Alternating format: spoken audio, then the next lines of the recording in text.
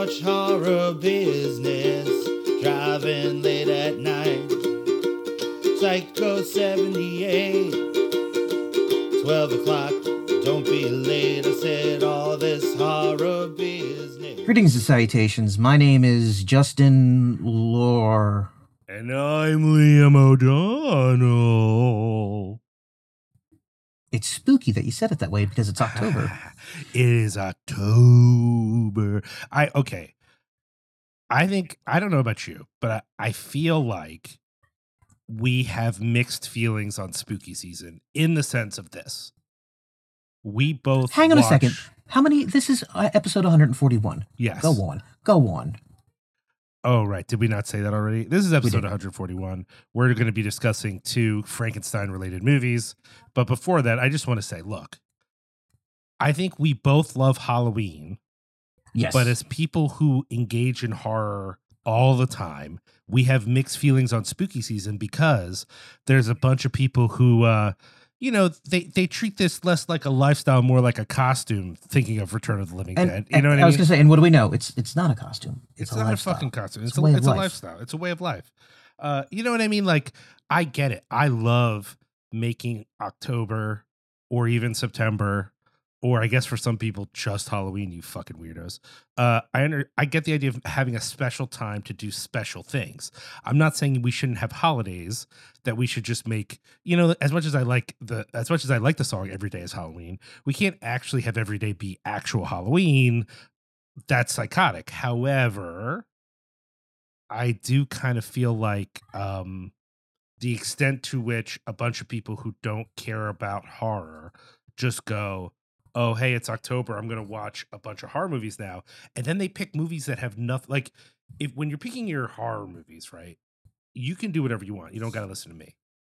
But it does seem weird how many times people pick, like, summer horror. Like, why are you watching a camp horror movie? Don't get me wrong. Some camping movies are fall, right? Like, those exist.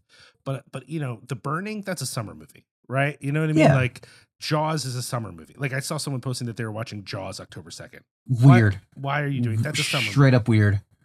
It just seems to me like I don't want to judge people. I don't want to. We despite having very strong opinions, we really try not to be gatekeepery on this podcast because I just feel like that turns people off.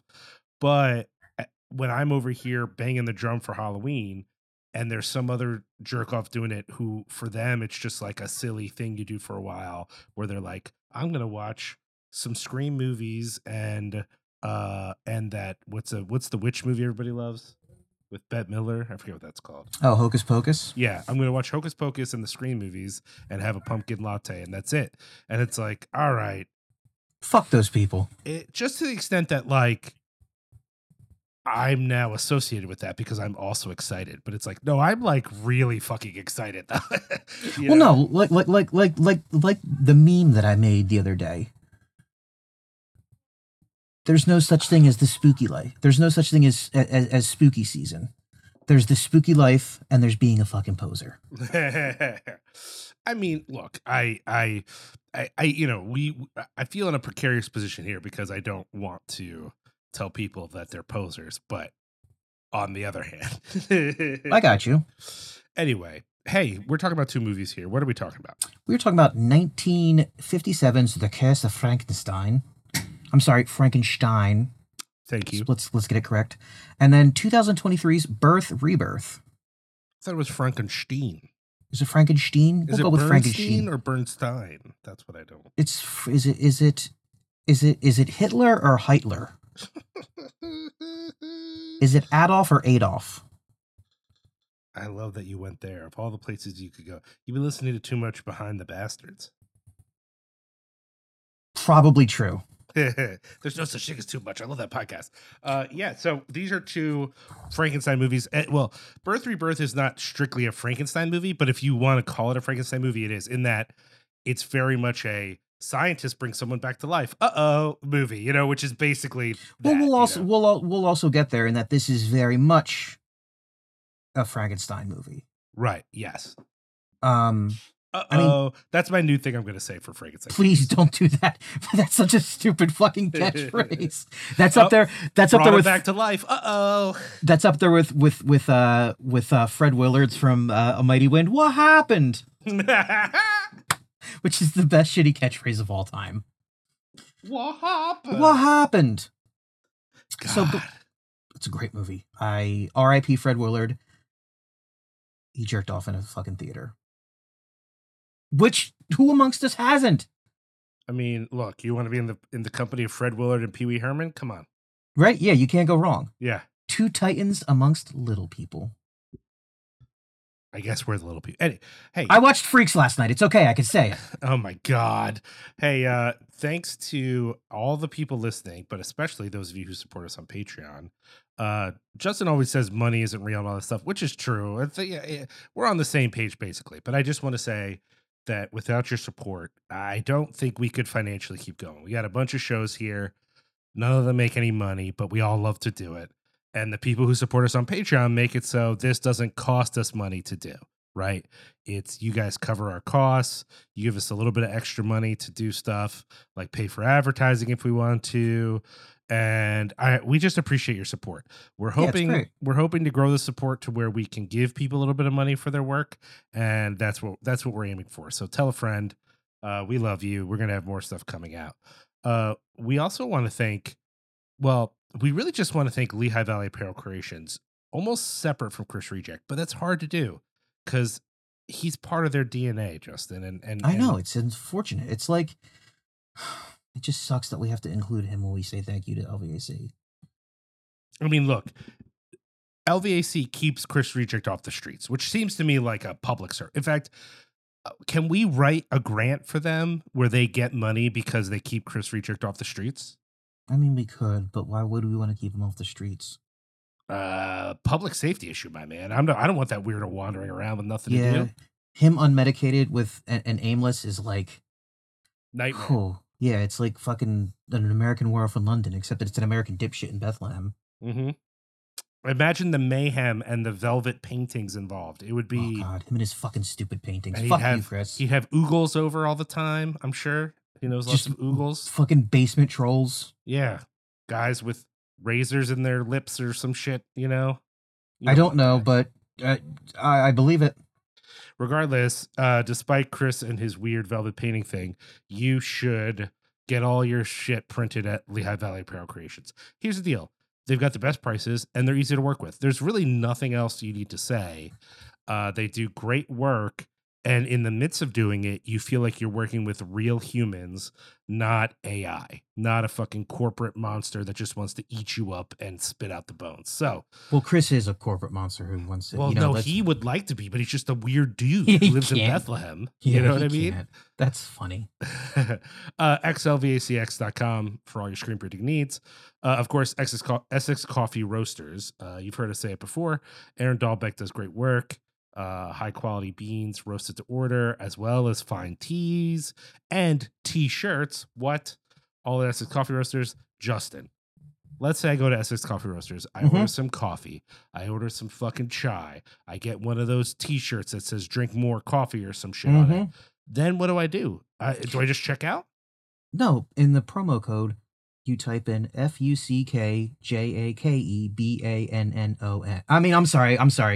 CINEPUNX. That's what you. Oh my gosh. I am going to message Aaron as soon as we're done recording this podcast in all capital letters, which anyone who talks to me online knows I'm wont to do anyway. Let's make a spooky tea. I'm doing it. I think it's a good idea. I'm doing it. Speaking of spooky teas, roughcutfanclub.com. We make t-shirts. That was good. Not all of them was really good. Not all of them are spooky. Some of them are just weird, but we do t-shirts. Check it out. And of course, what up to our man Sharky, who edits all our stuff, makes it sound good, and makes us seem just a little bit less like idiots, but not entirely. You got to leave some of that idiotic authenticity. You got to. Big ups to Dr. Sharktopus for doing that. He's the man, and we love him very much. MechanicalSharkMedia.com. He's been skating more. He's always doing something interesting. He's more than anyone else I know. I'll just be like, he doesn't post a lot on social media, but every time he does, I'm like, oh, that's something, oh, Sharky's traveling here. He's doing this. He's rolling on a mat. He's rolling on a skateboard. He's at an event somewhere. He's with his beautiful partner. Like just an amazing man. So anyways, Mechanical Sharkpedia. Is there something you want to ask me, Justin? I do want to ask you. Now, I was going to do a joke about your daughter, but I can't bring Maven to this. I mean, God, yeah. Jesus. Yeah. So, okay. So, okay. I want to fuck my cousin. Wait, no, fuck. Damn it. Jesus, fuck. Okay. Oh. I've committed murder. Mm-hmm. And I have a man's brain in a jar. Mm-hmm. And I'm going to defy God and bring Christopher Lee back to life. Mm-hmm. And also he's a criminal. Mm-hmm. A highwayman. And before I do so, as I'm holding the brain in the jar, that you and I got into a struggle. Of course, you and I, the brain hit the wall, and I fucking freaked out because I'm a maniac. And I look at you, and I before I myself have my head cut off, I ask you, Liam, what have you done involving Har recently? I love in this scenario, you are the incestual, murderous, cheating, misanthropic Frankenstein, and I'm his noble, virtuous, but obviously stupid for sticking around so much friend. Yeah. The friend who makes no sense. And a fucking backstabber in the end. Well, yeah, but come on. Also, I'm overly foppish for like a nobleman. Well, it is what it is. You know what I mean? Yeah. I mean, you had a weird upbringing, so I did, of which I was a large part. Which, in the context of the movie, I mean, they fucked at least once, right? Like that's sort of the vibe I'm getting from the movie. Is that? Oh yeah, there's a powerful homoeroticism there. Yeah. Okay, hey, so unlike usual, I have something that I don't often have, which is I went to a horror event. Huh? Oh shit is right. I thanks to friend of the show, Diabolic. I don't think they call themselves Diabolic DVD anymore. I think it's just Diabolic. But your friends who sell movies on the internet, they had a table at Cinema Wasteland in Strongsville, Ohio, and they could not use it because they could not be both there. I mean, they were trying to be two places at once. At the John Waters Fest, at the Mahoning Drive-In, and at Cinema Wasteland. And so the two people were going to go to two different places, and then one of them could no longer go. So in order to not, lose his spot, our man Jesse was like, hey, you Rough Cut folks want to take my table at Cinema Wasteland? And I was like, fuck, yes, we do. Y'all, when I say going to Cinema Wasteland is like a big fucking deal, let me tell you, it is. I'm not joking around. Some of you may have been to Monster Mania. Getting a table at Monster Mania isn't necessarily easy, but it's not that hard. Cinema Wasteland has like a waiting list that you like get on, and then like maybe 3 years later they let you have a table, maybe. Right? Holy shit. If you ever miss a year, like let's say you finally get a table, you will have that table in that same location every year until you miss a year, and then he will give the table to somebody else. It's like a thing. And here's the thing about Cinema Wasteland, Justin. It's not physically as big as Monster Mania, right? Not even close. And they don't necessarily have bigger stars than Monster Mania. But the people who go to Cinema Wasteland are there to buy shit. That's why people go, is to buy things. And so like Diabolic has always told us they make way more money at Cinema Wasteland than they do at Monster Mania. And I'll tell you what, we made way more money at Cinema Wasteland than we ever have at Monster Mania. That's fucking dope. I think Monster Mania is really more like, it tends to draw horror fans who have a more down the line taste. And B, it draws more people who are like, I'm here to pay for an autograph. I'm not here to buy shit, Yeah, which my mom goes to Monster Mania. Yeah. So that doesn't mean people don't buy stuff, but it's not like what Cinema Wasteland. Yes, people go to get like Felicia Rose to sign something or Tom Savini or whatever, but there's not that many guests. What this has is more. It doesn't have more vendors than Monster Mania because it's a smaller space, but it doesn't have a crazy amount of vendors. It has regular vendors, and they also show movies on video and film there. So one room had a 16 millimeter projector going the whole weekend, ranging from rare horror stuff to more well-known horror stuff to like shorts. There was even like in the morning one morning an hour of like Three Stooges, like original Three Stooges prints and shit like that. Like it's very much like an event for people who appreciate film, you know. Now granted, I don't know how much longer it can go on. I think a lot of the people involved in it are older, but it was awesome. We had a great time, met some cool people, met this awesome punk couple. It's so funny, dude. Like visually I'm like, oh man, these folks are really nice, but they're like super punk. They probably like work at a coffee shop or something. And it was this punk couple and their friend, and they just looked like folks who maybe like just hopped off the train. It got that's a little too dirty, but you know what I mean? Like very, very much like I'm so punk, I would never have a real job. And bro, all three of these people work in the industry, in the film industry. And two of them specifically work on Stranger Things. That's fucking dope. Is so funny to me. The one person works in special effects. The other two are different kinds of electricians who work on set. And it's just like, they've only ever really, I mean, they've had other jobs when they were much younger, but you know, since they started their actual careers, they only work in movies, even though they don't do what people think of as movie stuff. Well, I guess special effects is like movie stuff, but you know what I mean? Like they're not like actors or cinematographers or whatever. So maybe people don't think about what they're doing, but they like, that's what they do. And I very much was like, I love that they have these like very kind of serious film jobs so that they can like make money. And then when the thing that they're doing isn't filming anymore, they just like fuck off and do, you know, punk stuff. Like, you know what I mean? Like just I can like, fuck with that, yeah. You know, be who they are. So they're very nice. And a lot of people were excited about what we were selling. It was a good time. You know, I met a couple people there. Just felt like it was cool. At one point I dissed Tom Savini to his face. So that's always a good feeling. That dude sucks so bad. Dude, don't even get me fucking started. I had a bunch of donuts, and I'm friends with one of the guys who works for Paul Bearer Press. So I went to bring him a donut, and fucking Tom Savini sat at his table. He goes, "Hey, did you bring enough for the whole class?" And I look him dead in the eye, dude. I'm like maybe 20 feet away. I look him dead in the eye and go, "I don't fucking know you." And I give a donut to my friend. And Tom Savini laughed it off like it was real funny. But I was like, I'm not joking, but I didn't, you know, I just let it fly. It was because it's like, yo, man, you think I'm not here for you, Tom Savini, you fucking weirdo. I have heard so many horror stories about that dude, and I've experienced like he is literally the one celebrity I've met that I was just like, what's your fucking problem, man? Like there are people here who like idolize you, and you're being a fucking dick to them.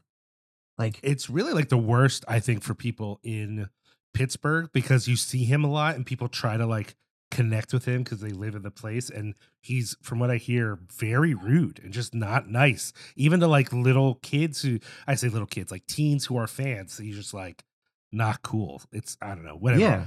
Anyways, I shouldn't focus on the negative. It was a good time. I really appreciated the people there.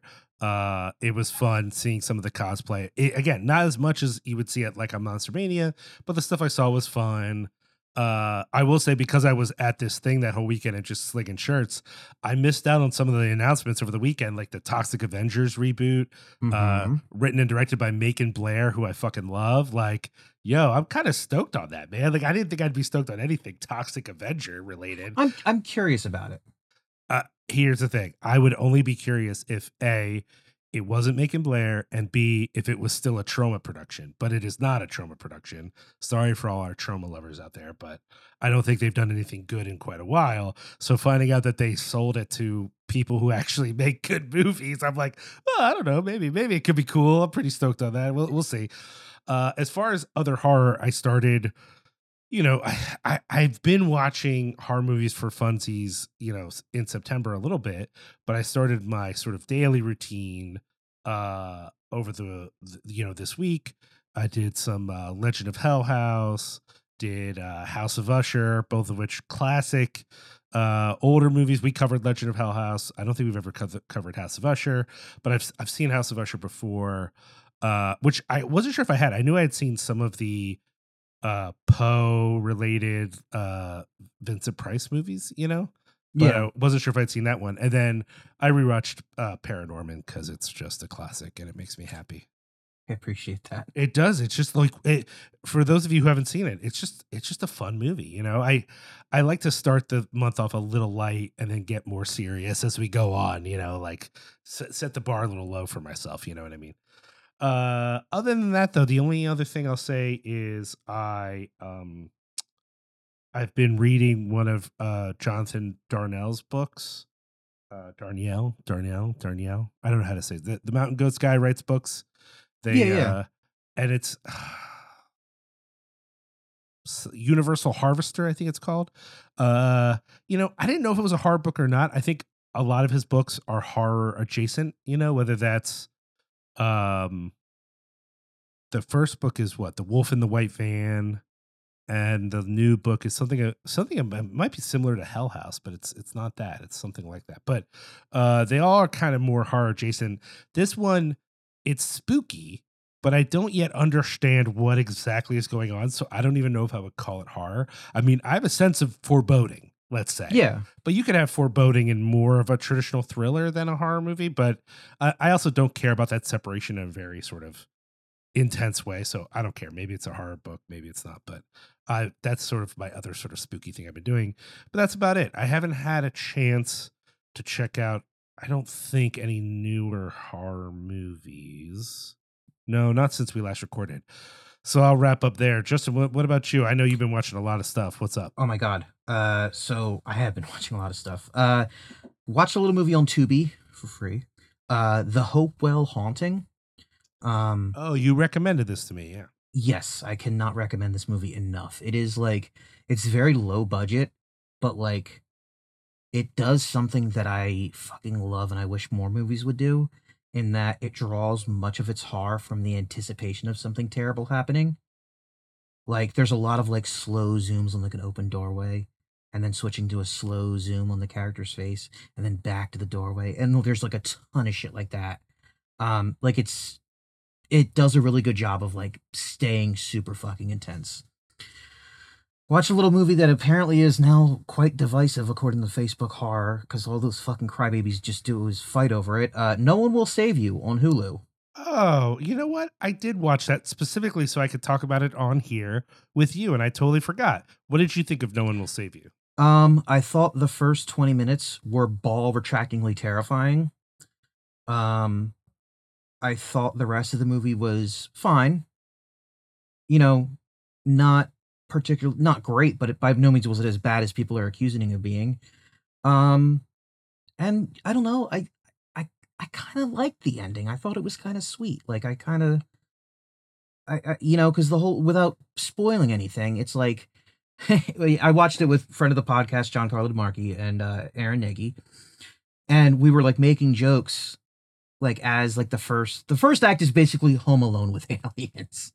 And when you watch the movie, you realize like, oh shit, like the aliens weren't really acting threateningly towards her.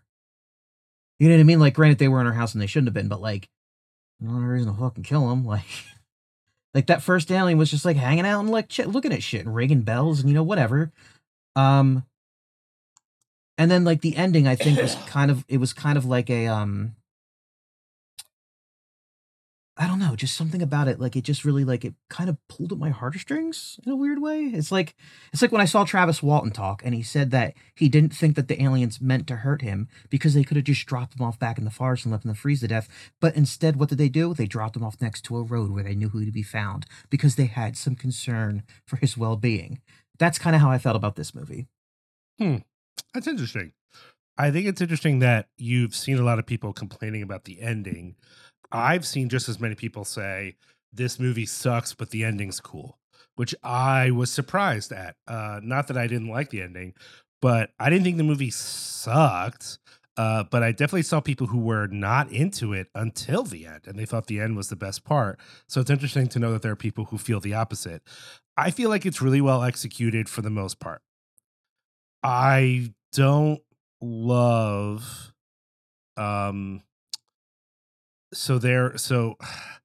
you know, this is a relatively new movie, so I gotta say spoilers here to a certain extent, but I don't think I'm giving a huge thing away.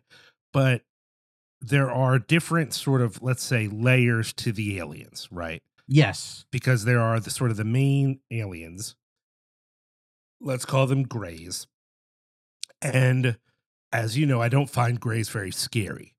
So while I felt like the movie was very tense and kept up a lot of tension at the beginning, I also feel like she's, hiding from things that aren't scary.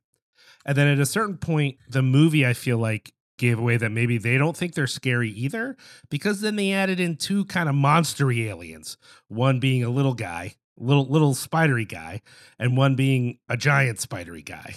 Yeah, they added the dwarf and Bob from fucking Twin Peaks. Yeah, and I just felt like, as much as I am not afraid of Greys, I don't know that I needed big scary monster aliens either. You know what I mean? And it didn't ruin the movie for me, but as you know, one of my biggest things with alien movies is how often the aliens show up and then they act like monsters or zombies or something. And I'm like, yo, my man like flew a ship here, but he can't like walk or something, And so I think they solved for that in that the aliens on the ship and the aliens who are like investigating her house, clearly, while they are different than us, they seem to have some amount of intelligence and they've got telekinesis, which seems pretty cool. But the little guy, what's that? Was he a dog? Like, what is going on with the little guy? No, and you could tell they did that with the design of the initial alien that was in the house. You could tell by the way, like you just fucking, it's got the big wet eyes, mm-hmm. And they're expressive, and it's like, it's hard to be scared of something with eyes like that. I mean, that's the whole running gag in Paul, the movie, right? Where it's like, they're too empathetic, they're too childlike, and I think that the big spider one, he's basically an air traffic controller who wants to eat her. Like, I don't really understand.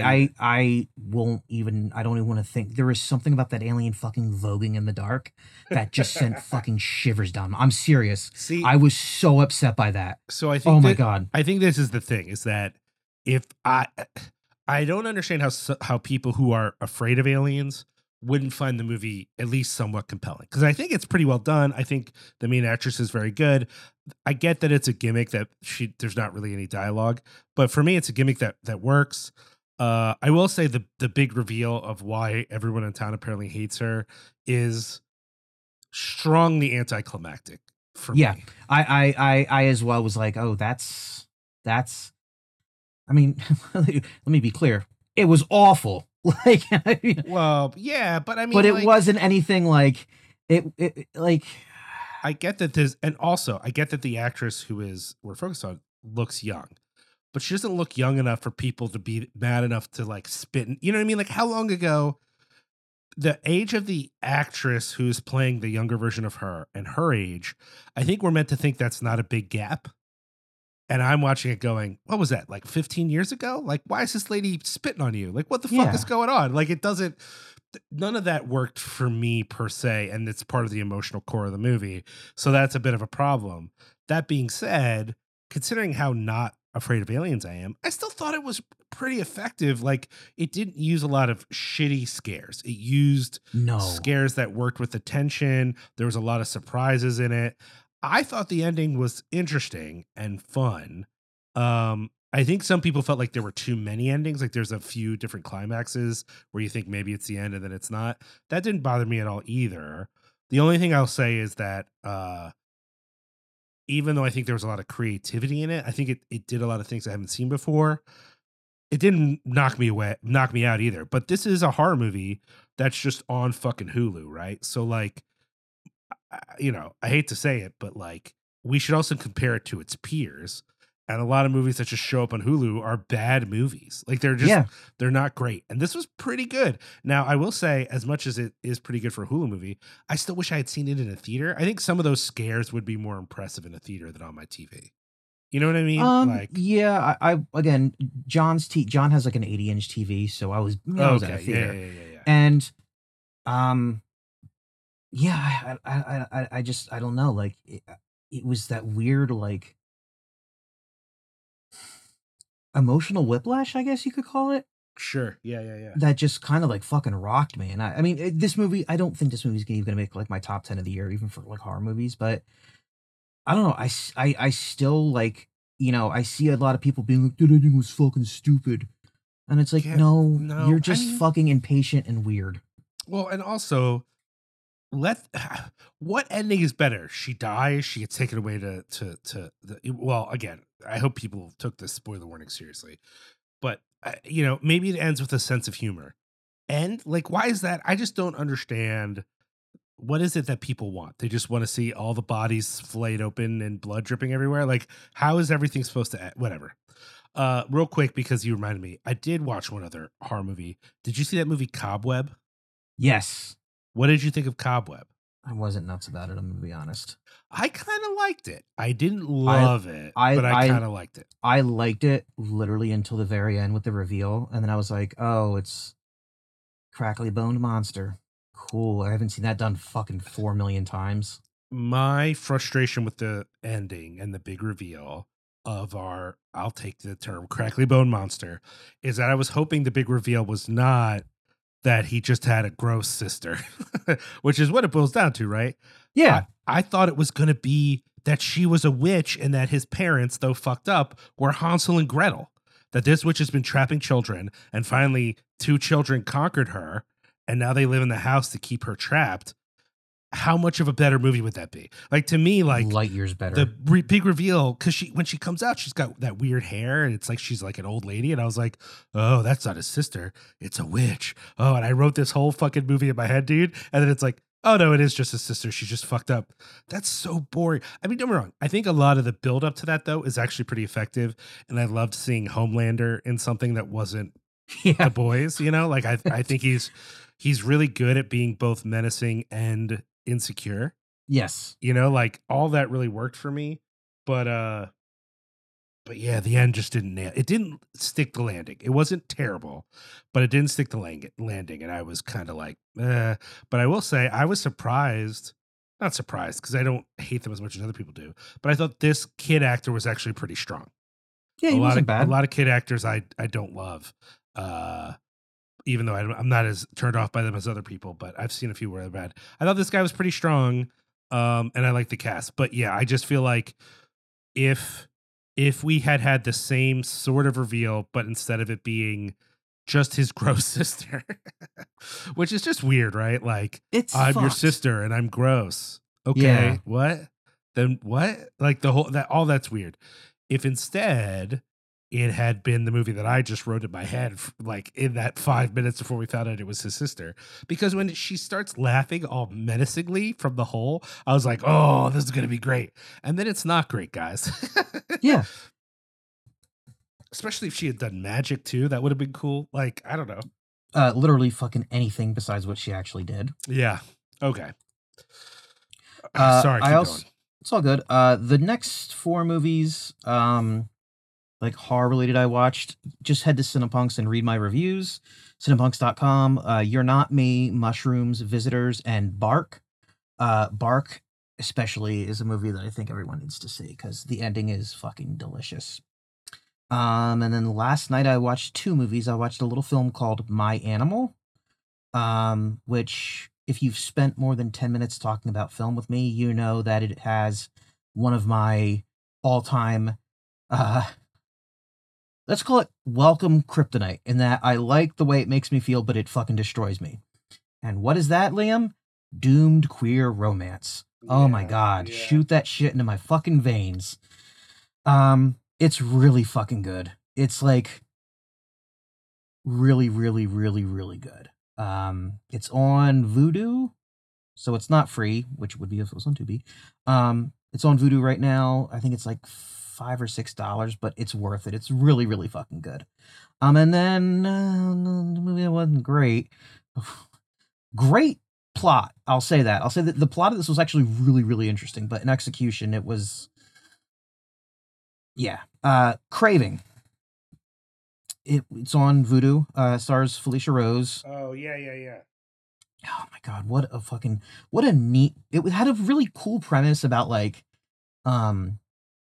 it was kind of like, imagine like, The Thing meets like Assault in Precinct 13 meets, I don't know, like Dog Day Afternoon. That sounds cool. It wasn't that cool. It wasn't that. It was very badly executed. So the less I say, the better. But yeah, that's. I'm trying to think if I haven't really read anything or watched any TV shows aside from like Ahsoka. Sure. Yeah. But yeah, that's all I've really done involving horror recently. All right. So I guess we should take a break then and come on back. We're going to take a break, and we're going to talk about the 1957 Hammer film. It was released on May 2nd, 19... This film's older than my father. Older than my dad by like 3 months. 1957 British horror film by Hammer Film Productions. The Curse of Frankenstein. It's the Curse of Frankenstein. We'll be right back. Frankenstein. More than 100 years ago, in a mountain village in Switzerland, lived a man whose strange experiments with the dead have since become a legend. A legend that is still told with horror the world over.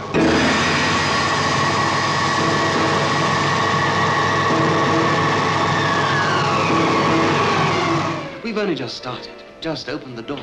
Look, now's the time to go through that door and find what lies beyond it. But don't you see, Paul?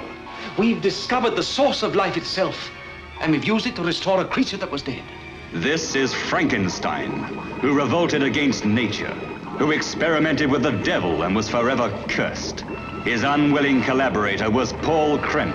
I can't prove you murdered, but I can stop you using his brain. Why, he has no further use for it? Don't be a fool! Be careful! You damn it! Only 2 women ever entered this house of evil. Elizabeth, come back! Elizabeth, the lovely cousin who had promised to marry him, and Justine, the maid, who kept passionate and secret rendezvous with her master. Won't you understand you're in real danger? What Victor is doing is dangerous to everyone in the house. Now, you cannot possibly conceive what dreadful thing he's planning to do. What are you trying to tell me, Paul? That Victor's wicked? Insane? Wicked, insane, evil. Call Frankenstein what you will. A demon had made a man-made monster, and now the monster was the master. Paul, what are you going to do? For your sake and to protect Elizabeth, I've so far kept silent. But now I shall go to the authorities and have them destroy that creature. And see that you pay for these atrocities. No!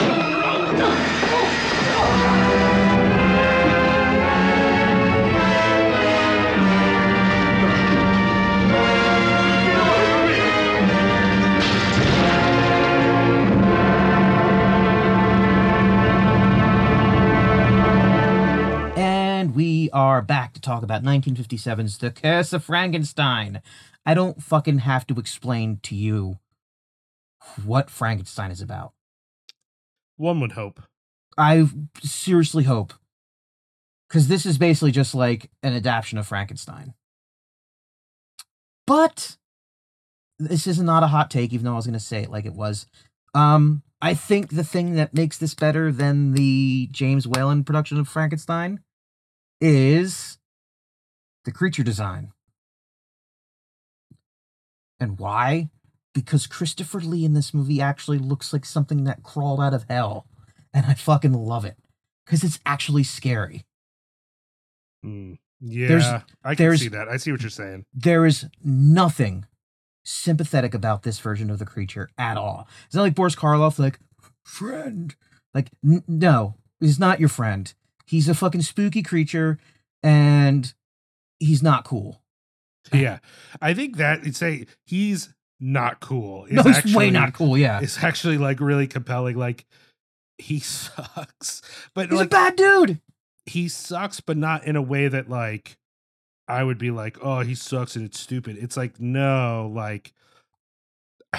Well, you know what it is too. It's not. We should sort of establish. It's also not the book, right? Like I think sometimes when something deviates from that original Frankenstein, people then are like, "Oh, so is it going to be more like the book?" No. It's not the book. It's not more like the book in any sort of way, because for those of you who don't know, the book, that Frankenstein, he's I mean, quite honestly, kind of a smart guy. You know what I mean? Like, no, it's like the closest depiction of the creature that I've seen in like a, you know, on film or television is the Penny Dreadful version. You know, where it's like, it's like the creature's very articulate. It's like very self-aware. And I'm talking about in the book, you know, in the story, it's like, why am I? And it's like, oh, well, sorry, dude. Like, I know we didn't give you didn't give your consent to exist, but you do, and it sucks. And I'm sorry. And you're fucking Victor Frankenstein is a monster. And, he's a sympathetic creature in the book, I think. Yeah. No, that's correct. He is.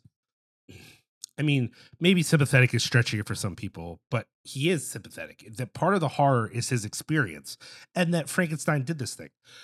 That's also true here in the sense that our Frankenstein, Victor, is the most sociopathic Frankenstein I've ever seen. Right? Absolutely amoral. Completely driven, you know, he has a very like his desire is very like his yearning to do this is like very biblical in the sense that he seeks he has the ego to be the creator, and he has like the whole thing of like he's seeking out knowledge for knowledge's sake, which is like I kept hearing like God telling Eve not to eat the fucking apple in the back of my head watching this, because it's this dude is like shining a light into places that ought to be kept dark. Well, and I think the movie is also like, they want to make it really clear that he instrumentalizes, he objectifies people. I mean, he's having his cousin, who he, you know, to be fair, he took care of his cousin and his aunt, right? When after his parents died, he took care of them financially. But like in exchange for having done that, she's going to come be his wife, right? Weird. While he's very much sleeping with his maid, you know? Yeah. There's really a sense in which the only person he has any respect for, not enough respect to listen to him, is this friend who is, by the way, a complete creation for the movie, right? This like buddy of his who is like his teacher, but also his coworker, who really lets Victor get very close to the resurrection of the dead before he goes, wait a minute, this seems wrong. Like, doesn't that seem weird how close they get to the monster before this guy goes, hey, wait a minute, you don't seem like you have your shit together. They have done the following things before he feels any sort of moral objection. They bring a dog back to life. They cut a criminal's dead body down from gibbets. He fucking, the shit with the hands. The shit with he's buying body parts from a morgue, and he's like, look at these hands, these are cool. And the guy's like, this is abhorrent. But he still is fucking on board. Like, the dude recognizes how fucking awful it is. He's like, Frankenstein, you've gone too far. But he's still like in. It's like, oh, fuck you, man. It almost feels like in the movie, right? It's about the complicity of his friend. Like, this friend that they've made up for this movie. His is the moral arc of the movie, right? Because Frankenstein just sucks the whole time. The monster, we don't get that much of the monster, though I agree with you. The fact that the monster actually looks like a fucked up corpse is so much better to me than, I mean, don't get me wrong, there's something iconic about the original Frankenstein, and I would say even more so the Bride of Frankenstein. Like, that's an amazing image. I love that they did it. But it doesn't look like a corpse, right? Like, that's not what dead people look like. Whatever it's you said it's Christopher Lee's the monster in this, right? Yes. He looks like a corpse. He looks like, hey, we sewed a bunch of dead parts together, and then when he came alive, he was just a mindless monster who wanted to hurt everything. That works for me. It works in the context of the movie. I get that Hammer horror feels stuffy to people, and there is a certain stuffiness to this movie. But I also don't understand how people don't notice that Hammer managed, in the midst of its stuffiness, in a movie in the 50s, to still have, like, I mean, Frankenstein is lascivious towards his maid and then has her murdered. There's body parts everywhere. Yeah. And it's a movie about a man who, like, questions, creation and God. And I guess there's comeuppance for him.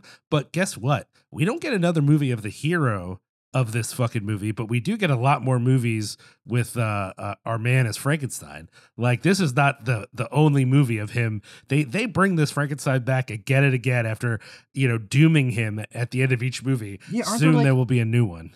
Aren't there like 2 more movies with Peter Cushing as this character in this continuity? I don't even think it's just 2. I think it might be more than that. That's insane. I mean, I love it, but yes, it's very crazy. I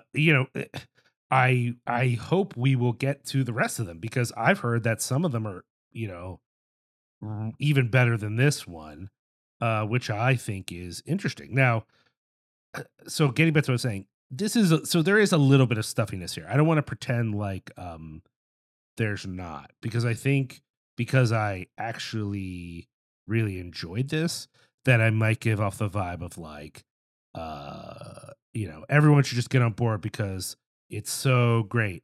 And it's like, well, okay, I liked it, but I understand why people might not like it.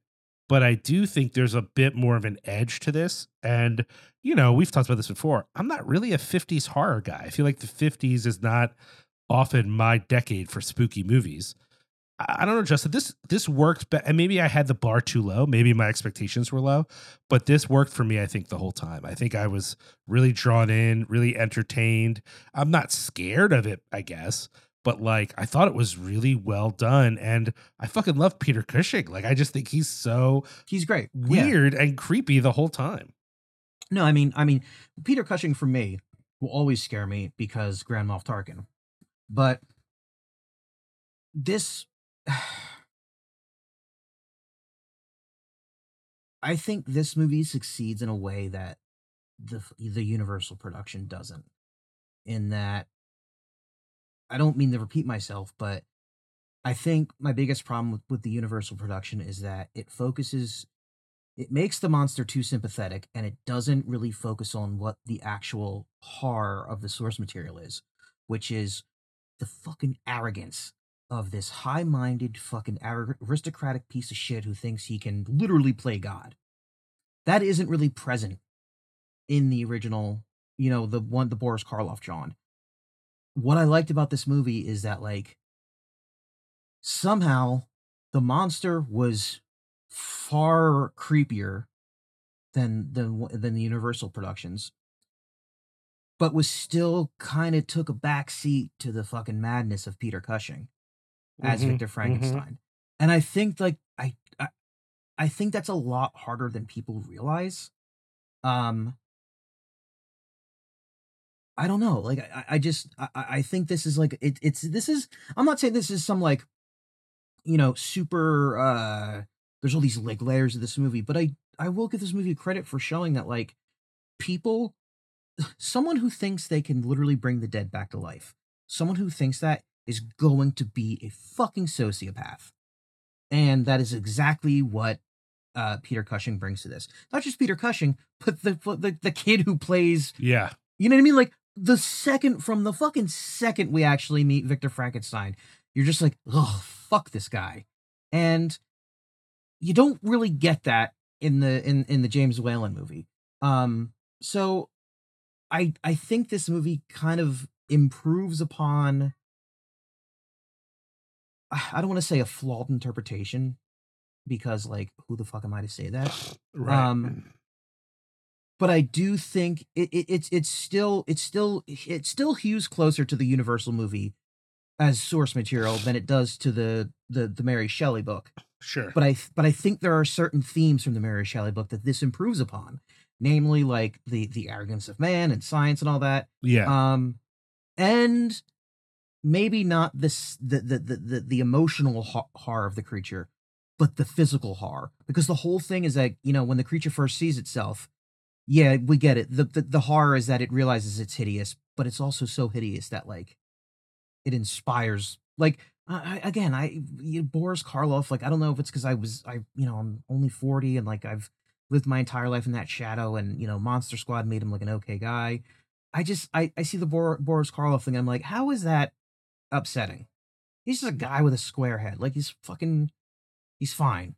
No, I understand. I totally understand what you're saying, and I think that there's a real menace, even though the Christopher Lee version of the monster is not. It's not like, again, he's not a psychopath in the sense of like he's angry or he's evil or something like that, but he certainly is menacing and seems like he could do anything, and I think that's powerful. And the makeup design just works. Again, he should look like a fucking corpse, man. And I think that works. Justin, let me walk you through this right now. You ready for this? Okay, I'm ready. 1957, The Curse of Frankenstein. That's what we watched. That's the first film with Peter Cushing as, Victor Frankenstein. Then 1958, you get The Revenge of Frankenstein. Direct sequel next year, Peter Cushing. Then after a few years from that, you get 1967's Frankenstein Created Woman. Again, Peter Cushing as Frankenstein. According to this person, one of the better ones in the series. I'm reading from a list on someone's blog. Then in 1969, you get Frankenstein Must Be Destroyed, another Peter Cushing Frankenstein. And then the final in this continuity, 1973's Frankenstein and the Monster from Hell. Now, which sounds Japanese. There's just something Japanese sounding about that. I agree. That's 1973. Now there is a sixth movie that has Peter Cushing in it that I didn't mention because it's 1963's The Evil of Frankenstein, which is like changes details from The Curse of Frankenstein. So it's kind of outside the continuity. You know what I mean? Like if The Curse of Frankenstein is the origin story, you can't change the origin story and be part of the continuity. Does that make sense? So like, even though it has Peter Cushing as Frankenstein again, it's kind of considered the outlier from the rest of the series. And there is a seventh Frankenstein movie in the series, but Peter Cushing is not in it. Yeah, I was looking up Wikipedia, and apparently there's only one of the original Hammer films that doesn't have Peter Cushing as Baron Victor Frankenstein. It's Ralph Bates. Also apparently, yeah, agreed. Fuck that guy. David Prowse played Frankenstein twice, which fucking rules. And apparently in one movie, Peter Cushing played the creature. Oh yeah, I'm into that. I'd like to watch that. Yeah, and the Revenge of Frankenstein. I mean, here's the deal. I do think we will return to Hammer horror again and again, just because there's so much there. And I think one thing me and Justin have in common is we haven't watched a lot of these movies. I've watched maybe 4. Yeah, so this will be a good place for us to come back to after we're done talking about, whatever new found footage horror you've subjected me to that you found on Tubi. Probably about aliens. Yeah, for free, by the way. So I don't think there's a lot of deep, like all the themes in this that are at play are kind of the same sorts of things that are at play in Frankenstein, and other Frankenstein properties. The difference here, I think, is that this Frankenstein is not just made mad by science. He's just an asshole too. Like if this Frankenstein wasn't bringing the dead back to life, he'd be doing something else that sucks. You know what I mean? Like he's just a bad dude no matter what. Yeah. Which is a shame because they really focus on him being this like lonely orphan who dedicates himself to science because of the death of his parents, which I think is supposed to be sympathetic. But Peter Cushing so quickly reveals that he has no moral compass that there's no sympathy. After the first like 10 minutes, you're like, oh, this guy sucks. I'm like, they should absolutely fucking kill this guy. Yeah. But anyways, I thought this was a lot of fun. I'm glad we watched it. And to be clear, this was very much we're going to watch a newer movie and an older movie that fits with it. And I think this was a good combination. Yeah. Oh, a fantastic combination. So I guess that's it for Curse of Frankenstein. Check it out. It's a curse, and it's of Frankenstein. There's a curse. It's on HBO Max. Yeah, that sounds right. I think a lot of those weird Hammer horrors are actually, at least they were on HBO Max. I assume HBO Max has eliminated everything but House Hunters now, right? Like they don't even have like Game of Thrones anymore. You know what they do have? What? Fire in the Sky. Which I watched the other night. I'm sure you did. And jerked off in the whole scene. No, I just although I actually, one of my friends, she had never seen it before, and you don't know her. She goes to another school 2 towns. She's your friend from Quebec? Yeah. You don't know her. You're about show girl. So she had texted me like, is this movie any good? And I was like, yes, watch it. And give me commentary as you do so. And then she emailed you nudes? Unfortunately, no. I know it happens. All right, we're going to take a quick break. When we come back, we're going to talk about 2023's American Psychological Horror. This is a horror film. Doesn't say. We're going to 2023's Birth/Rebirth. We'll be right back.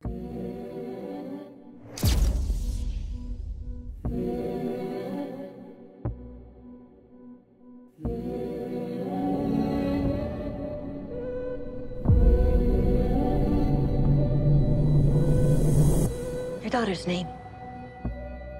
Lila Morales. Maybe she can help another kid out there. You can leave now. Do you remember a little girl who passed away last Friday? They say they don't have her. I'm trying to figure out what to tell the mother.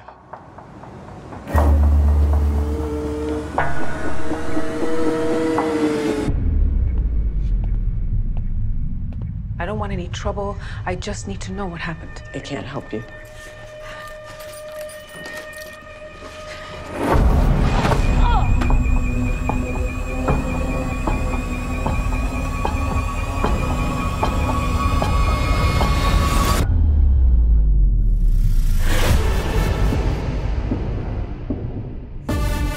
This experiment is bigger than your daughter.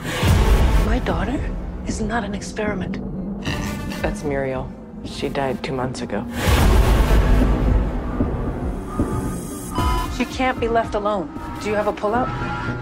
I have a futon.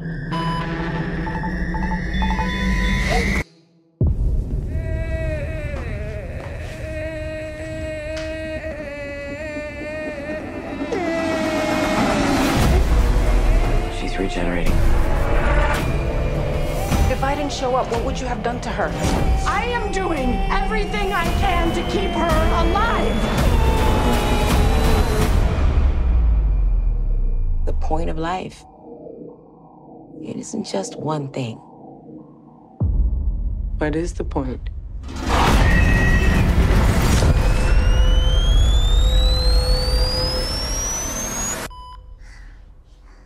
And we are back to talk about this year's Rebirth, which played at, I think this played Chattanooga Film Festival.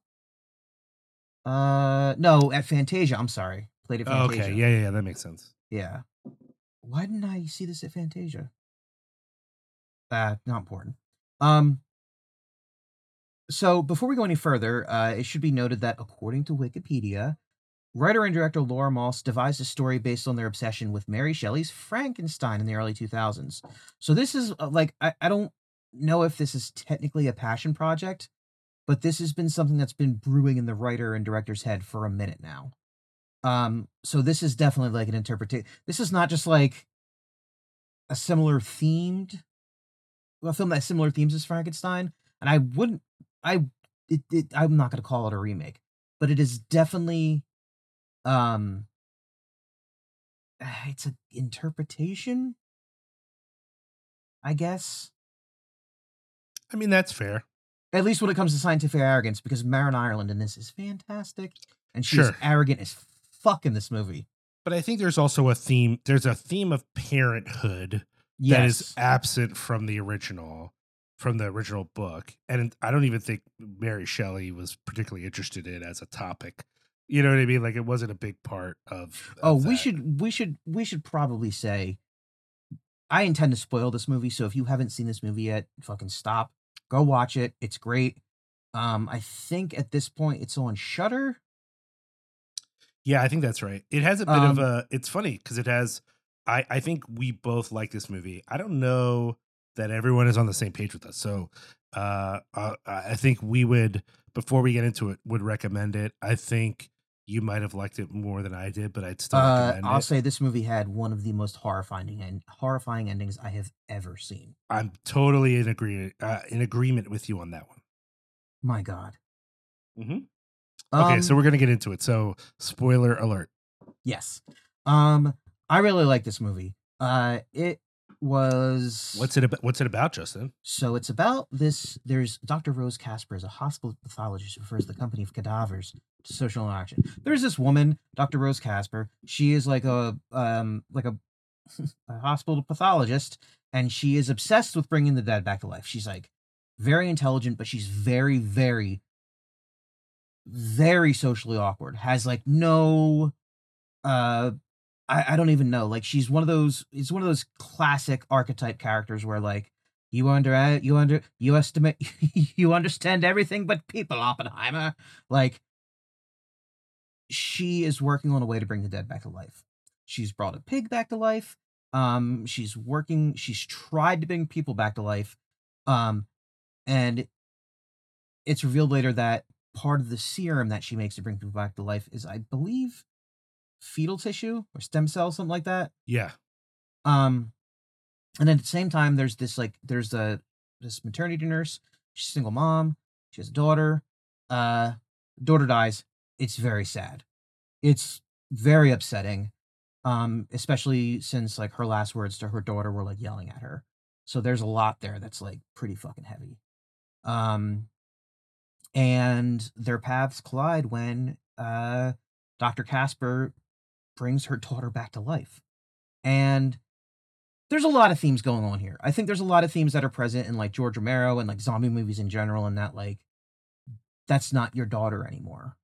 That's the person you love is gone. You know, there's nothing there. They're just like a body. But the thing that I found like really fascinating about this is that it's like Maren Island's character, Dr. Casper, she is very not interested whatsoever in having actual children. She has like no real maternalistic instincts. She's a very cold and sterile person. But as the film progresses, what's like there was scenes where she's like interacting with the little girl, Leela, and it goes from like a strictly clinical, like I'm testing them, I'm seeing what their reactions are, I'm seeing what their cognition is, to you get this feeling that she's actually starting to develop like actual like paternal instincts towards this little girl. And the tragedy is that this little girl does not recognize her actual mother. Although later on she kind of does, though. Well, so she brings her back to life, but she has not brought her back to full brain functioning. And that's sort of the tension of the movie, is not just that they're trying to keep her daughter alive, but they're also trying to improve her condition so that she is more herself. Yes. And a variety of questionable decisions are made in order to make that happen. And I think one of the themes the movie explores, and it's one that we've hit on a bunch, so I'm sorry if it's a bit repetitive, but it's similar to that what's the movie, Something in the Dark or something, where there's like a sickness and the parents, it's like two families and the parents kind of turn on each other. It Comes at Night. Yeah, It Comes at Night. Great movie. It Comes at Night is basically about this way that love could lead to deep acts of evil, right? Yeah. And in this movie, you've got a disinterested party who is passionate about the goal, but is not so passionate about the individual, and an interested party who cares about the goal only in so much as they care about the individual who is undergoing the process, right?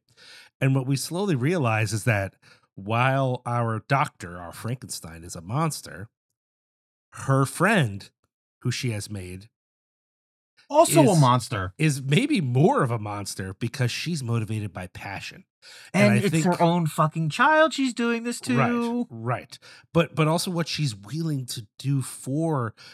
this has become a symbol of her own failure, of the conditions she's under.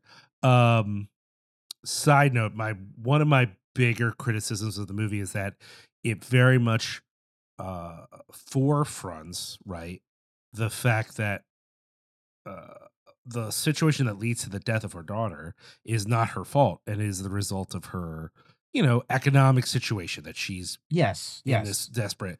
But like once the plot of the horror movie gets going, that's sort of not important anymore. And I kind of wish they had worked that more into the rest of the movie. Honestly. Agreed. That kind of bummed me out a teeny bit. One thing I noticed in reading other people's reviews, and I know how you're going to feel about this, but it is worth acknowledging. There are people who will get to the point where she goes to this woman's house who she thinks might have stolen her daughter's body, and she's assaulting this woman. She's basically ready to really go at this lady, but because her daughter is alive, she just like moves in with this person and starts to like help out, right? There were so many reviews that were like, oh, well, this character makes a decision that is impossible for the sake of the plot. Oh, this is one of those movies where we're sacrificing character for the sake of the plot. And like, I don't want to judge any people who wrote that. I don't know your circumstances. I don't know your life. But do I think there's a good chance that those people aren't parents? Yes. Yeah, there's a possibility. I'm not going to say it's a guarantee. And I think even some parents would watch it and go, well, what the fuck? But I do think there are parents who will understand so deeply the fear that you would fail your child, that while maybe they would say they wouldn't do what she does, they do. I would hope, understand why she does. I didn't find as much as I find it a bit fantastic that maybe she would so quickly adjust. Her daughter was also brought back from the dead. So which of these is more fantastic to you? The fact that the daughter is alive, or the fact that she sticks around to see what's going to happen? Of course she's going to stick around. Like, I just think I think there is a certain amount. Yes, this movie deals with a lot of the same themes as the book in a way that probably other Frankenstein movies don't.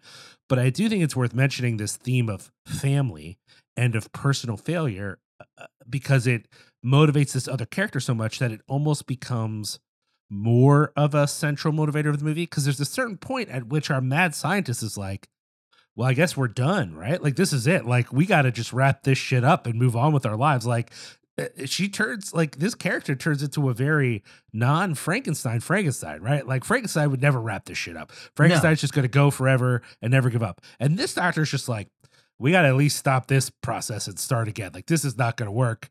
We're done here. And this mob is like, no, we're never done. We're not done. We're not done until I say we're done. And like, it's to me, it is actually this part that maybe other people felt they were being taken for a ride. I thought it was the best part of the movie. Is this the way this character is so motivated by her passion, but really, if I can be a little corny, the sort of zombie of her passion, right? She can't rely on the idea of the love of her daughter. Her daughter is gone in reality, right? Yeah. She's not really there. But the zombie of that, the ghost, let's say, that maybe will be a little less direct to Frankenstein. The ghost of her love for her daughter is animating her in this direction. And she's so haunted by it that I fucking believed it, dude. Like, I feel like that is the most compelling part. I will say the other thing that I thought was a little weird is like, I still don't quite understand why the girl kills the pig. Like, I get sort of dramatically it's there, but I don't quite get it. Yeah, that was a little, it almost felt like the movie needed blood. Like, we need some blood here. And it's like, it was the Gage Creed killing Judd moment. It was sure. was the, she's back, but she's not. And I do think that was a little cheap. I don't, my own personal lifestyle aside, I'm not the biggest fan of violence against animals in film, because I think it's cheap. It evokes a visceral response immediately from the audience, and it's a simple way to do that. And I mean, I guess, sure, you could have used that to show that like there's something going wrong up there, but there are fucking plenty of other ways to do that don't involve a graphic murder of a pig. Who's already been through enough. They already came back from the dead. Like, yeah, that I'm not gonna say that took me out of the movie, but that was definitely a moment where I was like, all right, I see what we're doing here. Like, we need a way to show that this is the child that we see before us is not the child that started the film, and that the child, they're not what the mother wants them to be. Although I will say the scene with the TV where she's like turning the TV on and off and the little girl's like just kind of like caterwailing, that was fucking unsettling as hell. Yeah, I'll agree with that. I mean, also, I think you would know, is Rescue Birds a real cartoon? I have no idea. I've never heard of it. It might be, Okay. but I don't think so. Okay. All I'm going to say is that I think a lot of the movie is very effective, so I don't want people to think this is like a huge criticism, but I did feel like in that moment, like this doesn't really help this movie. This movie doesn't need this, right? No, it didn't. It was already profoundly upsetting, and we didn't need this cheap moment where she fucking stabs a pig to death with like an IV pole. That being said, I do think a lot of this was very effective. It has really mixed reviews. I guess it doesn't work for everybody. Some folks found it a little like, and I think you'll understand this specifically. They found it a little like,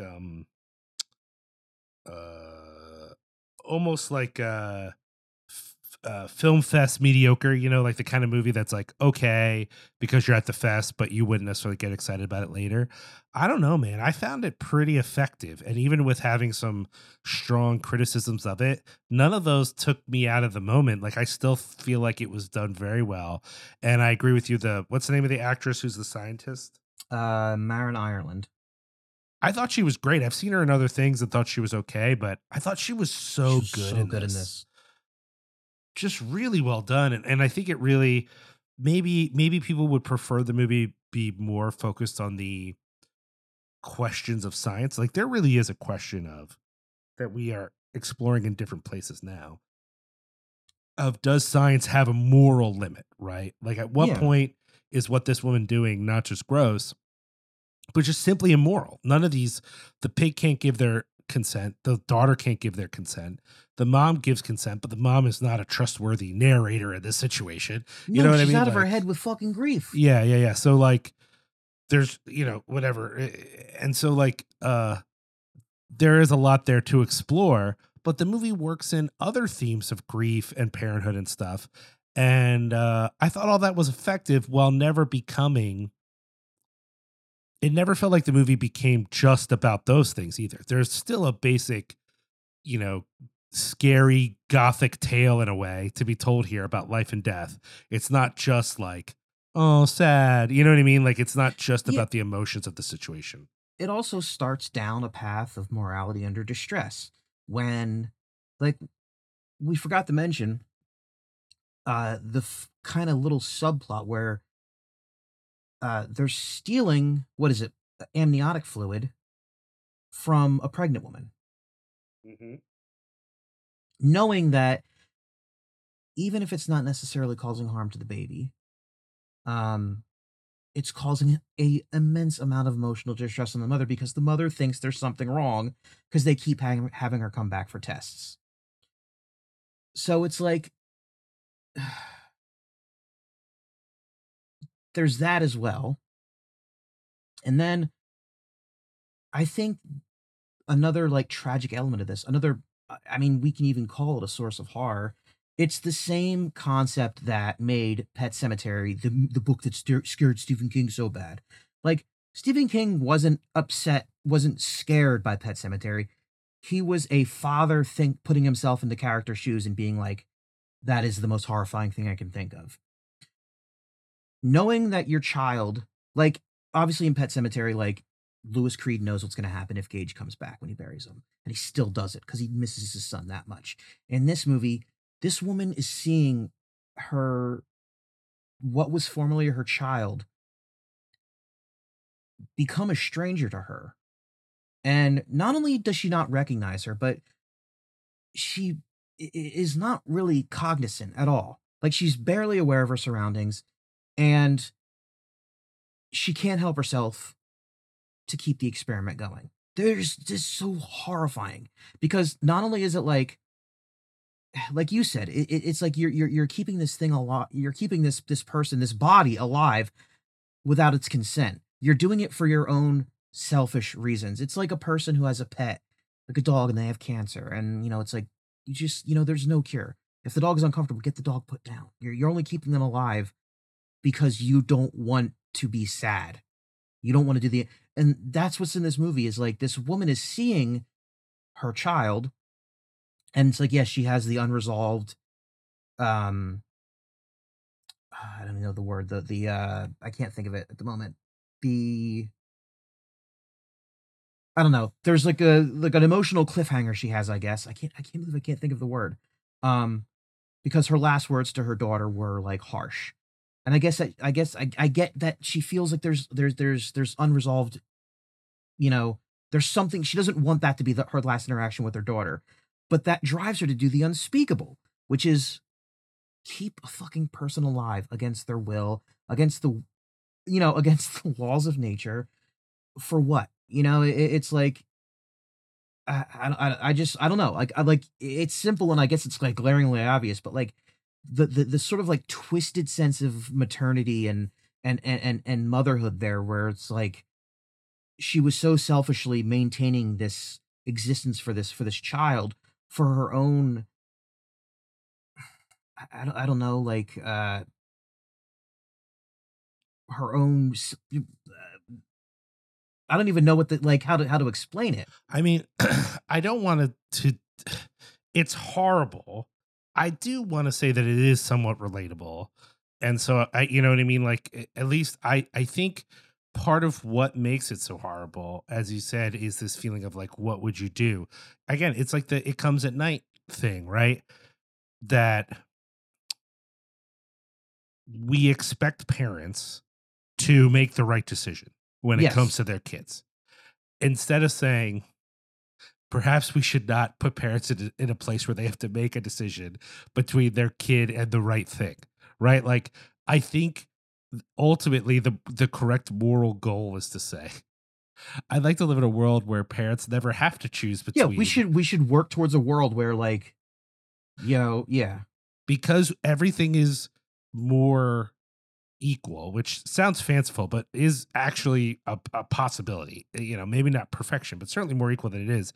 That parents don't have to regularly choose between survival and their child, or the survival of someone else and their child. You know what I mean? Yeah. And what these movies do is sort of force this idea of like, what are we willing to sacrifice? And this movie really ends up with this woman who is willing to hurt others and thus has become a monster.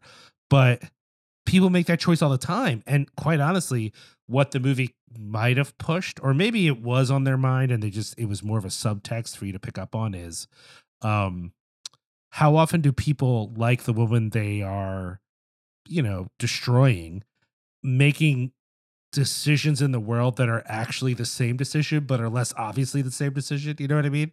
Like, how many people eat, to borrow from your world, Justin, how many people eat a burger every day, but if you hurt a cow in front of them, they would puke and cry? You know what I mean? Yeah, it's like the people who were like, they should kill Michael Vick. Well, no, I agree. Why do you think? Because he hurt dogs. That's terrible. Oh, but wait, you're not even vegetarian, so where's your moral high ground here? Like, yeah, like, I mean, I'm not saying she should have hurt this poor lady who you feel so fucking bad for in the movie, but I do think there's a sense in which this calculus that this movie is exploring is actually more active, and in our world where people really are just like, well, it's us or them, it's me, I gotta look out for mine. And there's just something morally wrong about that you would do that. But also, is it more morally right to not choose your children? Right? You know what I mean? Like, there's an actual conflict there. I put to you what makes it extra not morally right is she's not even doing this for her daughter. Right. Again, right. I am convinced she is not doing this for her daughter. I'm not a parent, so I can't attest to what I would or would do for my child. But I don't know, man. I don't know if I'd fucking keep a kid alive. You know what I mean? Like, that's just like, and well, right. And I think this is the thing that, like, part of what's happening is that it is, as I described, the ghost of her child, right? Yes. It is the memory of that loss. This thing is the corpse of her child who has been brought back enough to make sounds. and to react to light and basic to stimulus. Yeah. Yeah, but it's not her child. Yeah. But it is animated in her mind by the memory of her child, right? And she is animated in the world by the memory of her child. It's a very sort of complex thing. I can understand if someone feels like the movie doesn't always nail this stuff, like it's not a perfect movie, but I don't know, I found it so compelling, and I really did think about it for a couple of days later about like what's going on there, even though again I do think there was more that could be explored if maybe there was more complicated events that could happen beyond now the kid smushes a pig with a pole. That felt there were a couple moments like that I thought, oh, they don't know what to do with this concept. Like, Yeah. they've got a good concept, they've got good actors, they just don't know where to go with it. They don't know what the next step is. And that was a little bit disappointing, but it didn't make the movie not good to me. It just, I think it could have been a little better than it was. I will say that the ending, Sure. what I thought was going to be the ending, which is actually the beginning of the movie, I was just like, wow, that's fucking dark, man. Man, that's fucked up. And then the actual ending came along, and I was like, Jesus fucking wept. That ending, I don't know if I should say this. It made me want to die. That is so profoundly bleak and upsetting that I was just like, God, this borderlines on like cruelty to the viewer. And if you're not moved by that, you're a rock. There is just like that whole I don't really want to talk about it. I just want to say it's fucked up. Like, it really, really, really, really, really got under my skin in a way that like I'm not comfortable with. And it's like it's only my feelings on it have only gotten worse since watching it. Like, it fucked me up when I first saw it, and I'm thinking about it now, and I'm getting upset. And yeah, I don't. It's just that was just like that was one of the darkest endings I've ever seen in a film ever. It was just very, very wrong. It was wrong, is all I can say. It's wrong, and then like they don't have a bowling tournament in Critters. So people should watch this movie, I think. For those of you, I don't know who listened to this that hasn't watched the movie yet. So hopefully people have watched it if they listen to this whole thing. If you haven't and you listen to this whole thing and you're wondering if you should watch it, I definitely recommend it. I will say there might be parents who this is too much for them. Yeah. And not even the beginning. Well, I guess the beginning, but you know what I mean? Like, not. It could be too much for a number of factors, not just the main plot point. Yeah, like the 95 minutes between the beginning and end might be inappropriate for parents. So yeah, that was Birth Rebirth. Not a good time. Great movie. I loved it. Yeah. I'll never watch it again. Cruel movie, but in a good way. In a good way, but yes, very cruel movie. It definitely is a prime example of the number one rule of horror business and cinepunks as a whole. The movies we love rarely love us back. True. So, I guess that's the episode. We love all of you, though. We do. We love all of you. Mm-hmm. Thank you guys so much for listening. Be sure to head to patreon.com/cinepunks if you haven't already. And, throw a little jingle our way. Or if you want to throw a little crinkle our way. Yeah. There you go. Crankle. Be sure to head to www.xlvacx.com to check out Lehigh Valley Apparel Creations. EssexCoffeeRoasters.com to check out Essex Coffee Roasters. And I'm going to fucking message Aaron Dahlback. I'll do it. I'll do it. And then Mechanical Shark Media for all your weird... I know someone listening is making their weird little Quay Brothers tribute in their backyard. Don't fucking act like you're not. You can lie to yourself, you can lie to your mother, but you can't lie to me. Maybe that gave away a little too much about my own internal thoughts, but we're... Sure. Yeah, and until next time, fuck Kevin McCarthy. He's a bootlicking, simpering piece of shit. Fair. All right. Peace. Bye. Do you scan the night sky in search of unidentified aerial phenomena? Do you lose sleep over strange projects funded by the CIA? Ever wonder which orifices ectoplasm comes out of? Come explore the unexplained and unexplainable with us on our podcast, Weird, Obscure, and Possibly Unsafe. We'll talk about telemancy, haunted railroads, sentient umbrella spirits, mind-altering video games, remote viewing, SpongeBob conspiracy theories, and it only gets weirder from there. Each episode will share 3 stories about all the weird things they tell you not to believe. Weird, obscure, and possibly unsafe. Available anywhere you get your podcasts. Hey!